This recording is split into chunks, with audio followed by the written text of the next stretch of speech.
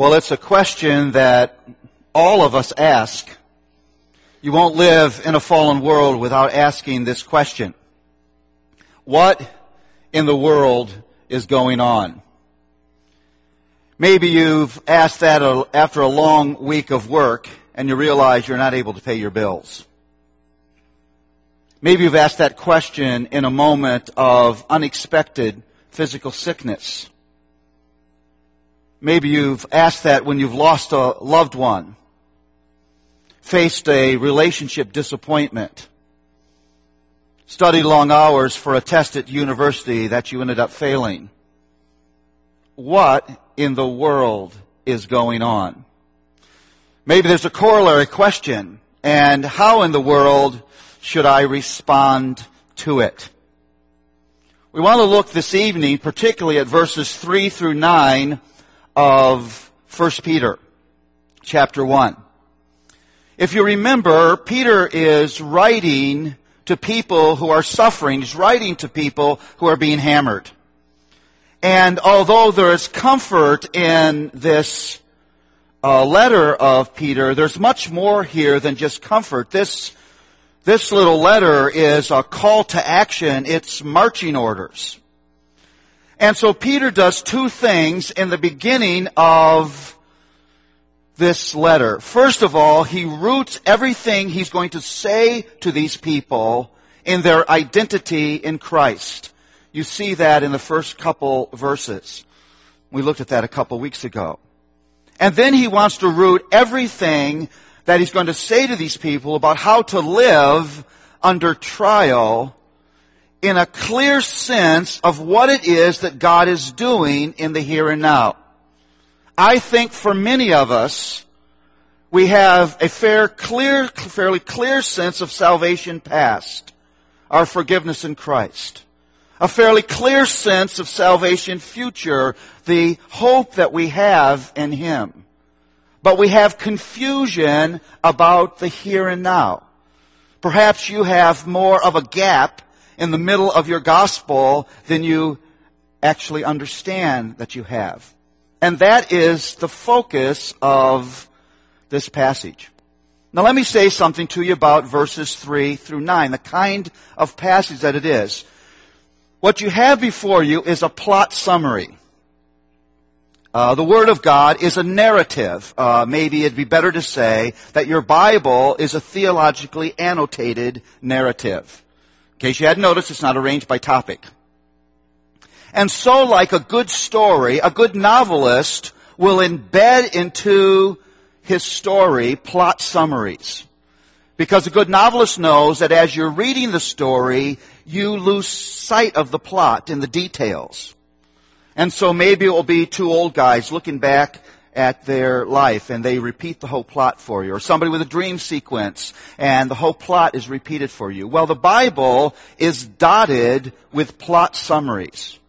This is a big picture passage. This passage really summarizes all that God has done for us with a particular focus on the here and now.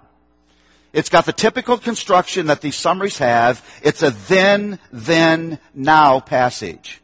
Then of the past, then of the future, and then the focus on the here and now. Now there you go. You know where we're going. Look at verse 3. Blessed be to the God and Father of our Lord Jesus Christ. According to His great mercy, He has caused us to be born again to a living hope through the resurrection of Jesus Christ from the dead. That's Peter's summary of everything that's happened up to this point in the lives of these believers. Think about this. This is not just a statement of what Christ did on the cross, but it's a summary of everything God was doing from the time of the fall all the way up to the resurrection of the Lord Jesus Christ. What was God working on? God was working on delivering to you and me the one thing that we could not achieve or earn or deserve, the one thing that we could not give to ourselves, new life. When you read the Old Testament, you're not just reading the dusty details of the saints of old. You are literally reading your spiritual biography. Every situation, every location, every king, every judge, every movement of that biblical history was marching toward this point in time when Jesus would come and He would provide new life. Amen. Now, it's a humbling thing to think that apart from Christ, we are spiritually dead. We're not just morally impure. We're not just lost. We're not just ignorant. We are unable to respond to the truth of God, to respond to God because of the deadness of our spirit. And so God sends His Son to live and to die and to rise again so He can impart to us spiritual life. You have no spiritual hope apart from that regeneration. And so every move you make toward God, you are only able to make because He has breathed new life into your soul. And Peter tells us why He did that. He says it's according to His great mercy. He didn't do it. I'm sorry. This will humble you because He saw something special in you.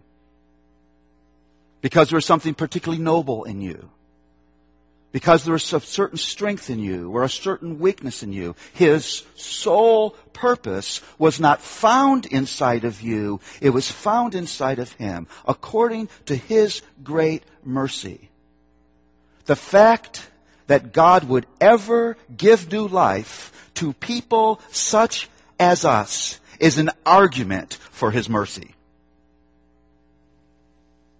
And how does He do it? By the power of the resurrection of Jesus. You are raised to new life. Your spirit is resurrected to life by the same power that Jesus was resurrected from the grave. And apart from that resurrection, we would be dead in our sins without hope. What a biography.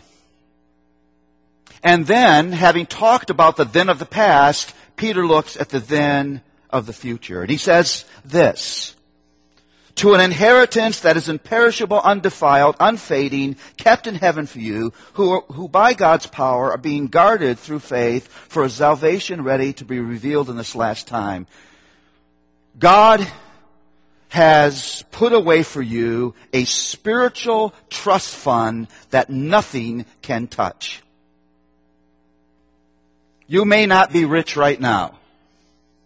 You may not be rich in friends. You may not be rich in experiences. You may not be rich in wealth. You may not be rich in gifts. But you are marching toward unbelievable, for us, uncalculable riches in Christ. You have an inheritance.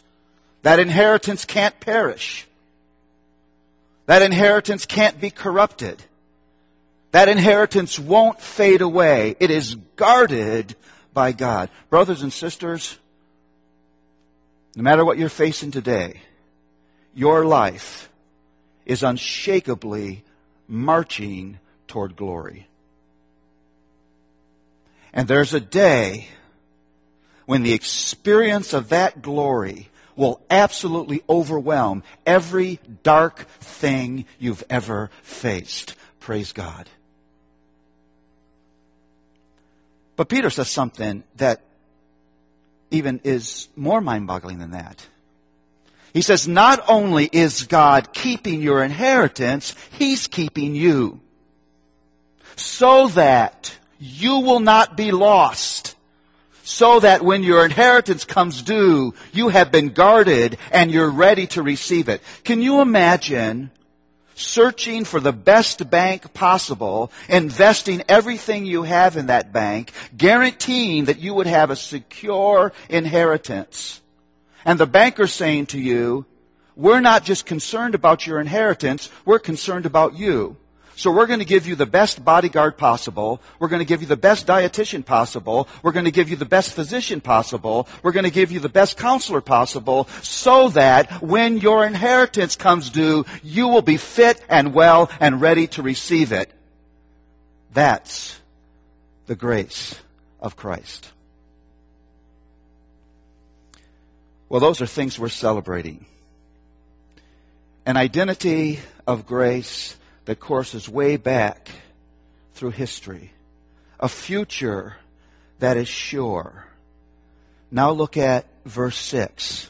This is where Peter is really focusing. In this you greatly rejoice, though now for a little while, if necessary, you have been grieved by various trials, so that the tested genuineness of your faith, more precious than gold that perishes, though tested by fire, may be found to result in praise, glory, and honor at the revelation of Jesus Christ.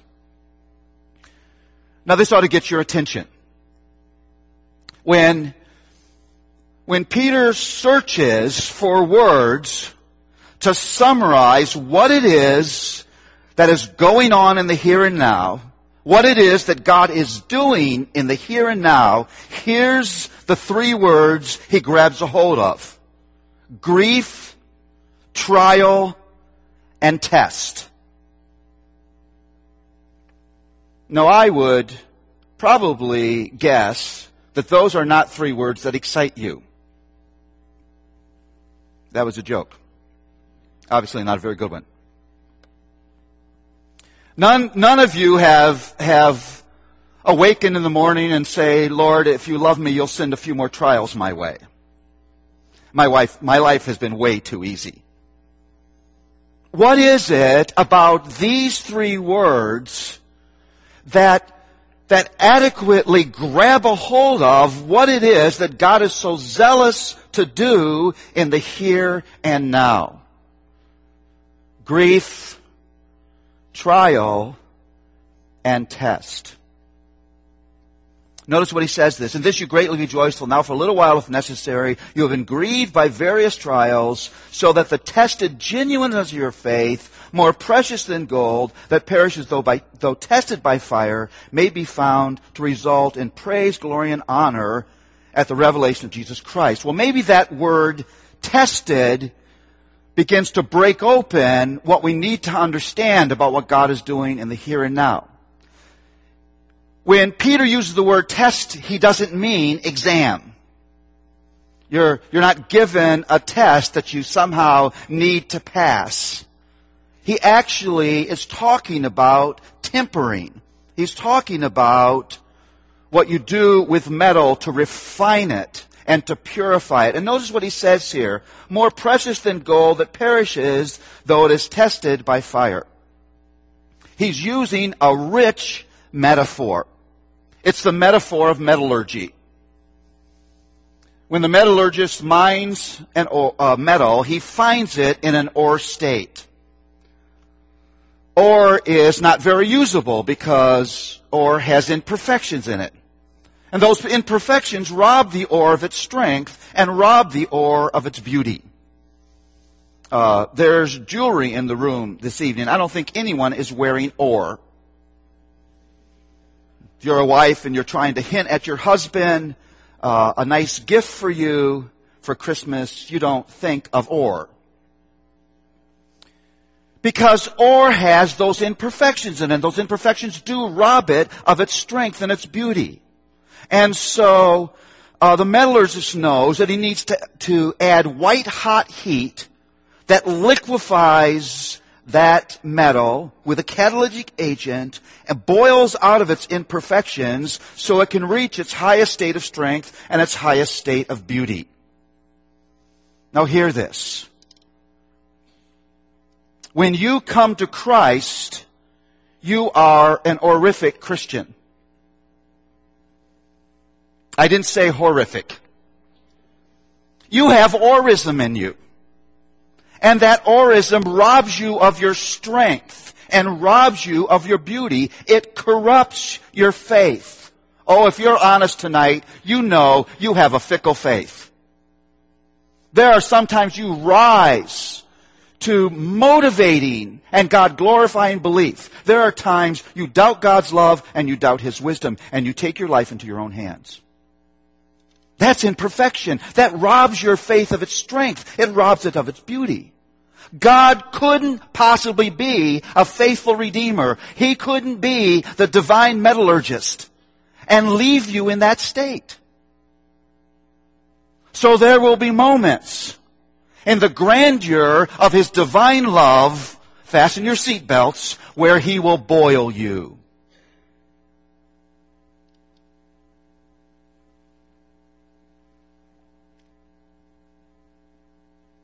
God will take you where you haven't intended to go in order to produce in you what you could not achieve on your own.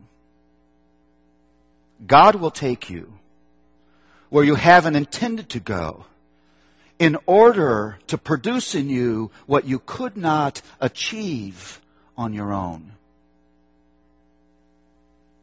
He's a zealous Redeemer. And He will purify us. He will temper the genuineness of our faith. Now, brothers and sisters, this means something important for us. We need to stop calling those moments something other than redemptive love. When we go through those trials, those unexpected and grieving things, we must stop questioning God's attentiveness and His faithfulness and His power and His love. Those moments are sure signs of His redemptive love.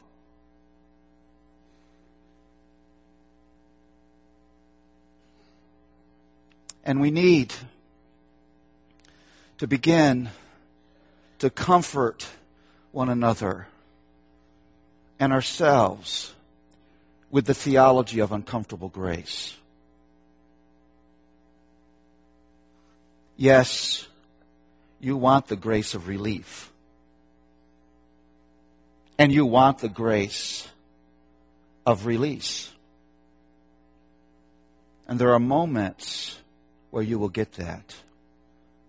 But there are many moments when what you actually need is the grace of refinement. Someday complete release will come. Someday complete relief will come when we reach that final destination. But hear this. This isn't a moment of destination. This is a moment of preparation. In this moment, God is turning us into people that He would choose to spend eternity with.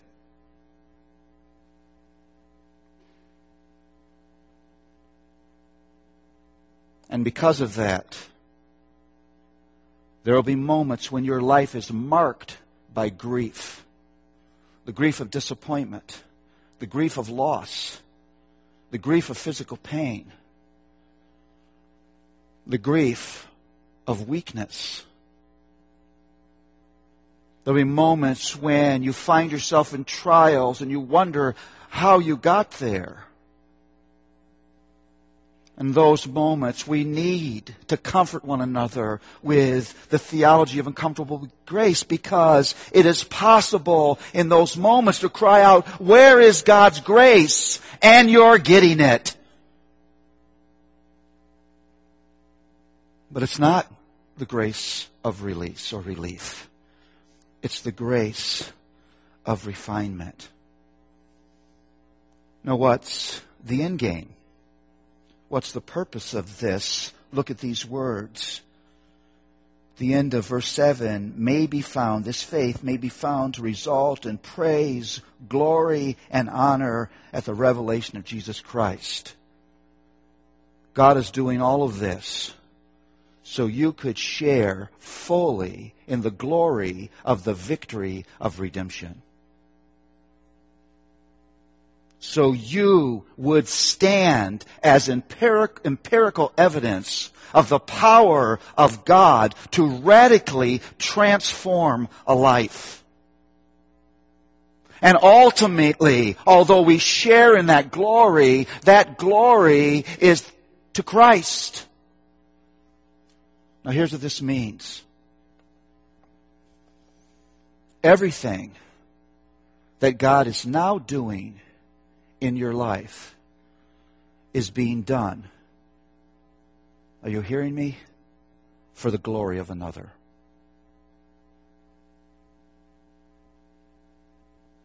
And you will never understand the things the Redeemer brings into your life until you understand that all that He is doing is done out of a zeal for His own glory.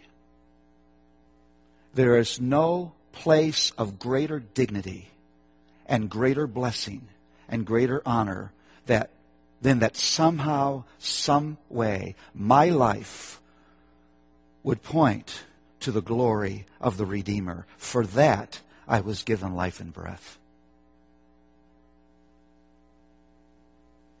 Why do we struggle with trial? I'll tell you why. Because we think life is about our glory.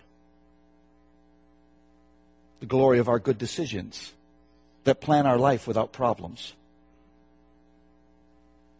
The glory of comfort. The glory of pleasure. The glory of success. The glory of acceptance. The glory of achievement. And we want to bask in all of those physical, temporal created glories. We would rather have momentary glory than to be part of the larger glory of God. And so when God challenges those glories, very often we're tempted to question His faithfulness, question His goodness, question His love. I'd ask you this evening, be honest with me for a moment. When was the last time you brought God in the court of your judgment? When's the last time you really questioned whether He was faithful, wise, good, true? When was the last time you looked over the fence and you envied somebody else's life who seems to be having it easier than you? That is all motivated by self-glory. You never understand what God is doing unless you understand there's a glory war being fought on the turf of your heart. And God is zealous to deliver you and me from our obsession with our own glory, so that we will be caught up in the only glory that will ever satisfy our hearts, the glory of the risen Lord Jesus Christ. And then he says this, verse 8, though you have not seen Him, you love Him. Though you do not see Him now, you believe in Him and rejoice with a joy that is inexpressible and filled with glory, obtaining the outcome of your faith, the salvation of your souls. Though you have not seen Him, you love Him. Isn't it amazing that one of the most powerful acts of the grace of the Lord Jesus Christ is that He plants in our hearts the love of God? Sinner human beings aren't innately motivated by love of God. The DNA of sin is selfishness, and the idol of idols is the idol of self. If there is love in your heart this evening for God, it is because you have been visited by His transforming grace. And then he says, you rejoice with joy that's inexpressible, obtaining the outcome of your faith, the salvation of your souls. Hear this. You can have deep and abiding joy even in a moment of trial and test and grief, because you understand that trial is actually delivering to you the thing that your heart craves, the salvation of your souls. You're getting what you prayed for. Salvation.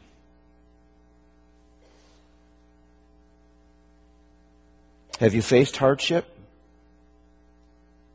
Last week? Last month? Last year? Facing things that you would have never planned for yourself? What is the gospel that you preach to yourself in that moment? The gospel of a loving and zealous Redeemer who will not leave you alone until every aspect of your personhood has been fully refined into the image of the Lord Jesus Christ without weakness and without blemish. Or is it the gospel of temporary glory, where God is judged by the degree to which He makes my life comfortable? That gospel is not the gospel. This is the gospel of Jesus Christ. May we, in those moments of trial, say to ourselves, this too is love. My Lord is delivering to me exactly what my heart has craved, the salvation of my soul. He is loving. He is faithful. He is good. Let's pray.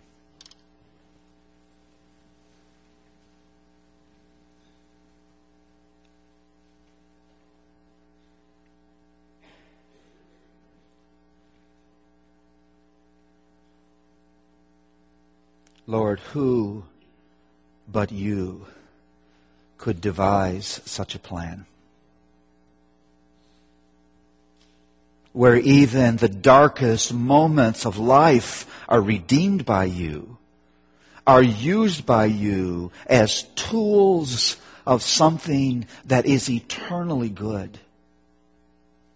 Oh, your plan is not that you've forgiven us in the past and you've guaranteed us a future, but you leave us to ourselves in this moment. No, we're not left to ourselves,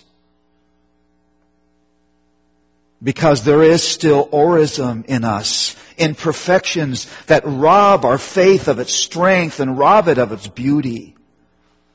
Oh, we demonstrated that this week in impure thoughts, in moments of jealousy and greed, in an unwillingness to serve, in demanding and entitlement attitudes, in angry words that should have never been spoken, in times where we questioned your love and your grace, in times where we backed away from a moment of witness because we were afraid of being rejected. Lord, there is evidence this week that we still need more of your boiling grace. Lord, as you bring those moments to us, because you love us, and you will not relent till our faith is pure, may we not question you. May we worship you. May we celebrate you with joy that's inexpressible, because we know that you are delivering to us everything that you have promised. Yes, we would say we love you, but as you temper us, we will love you more. Praise you. In Jesus' name, amen.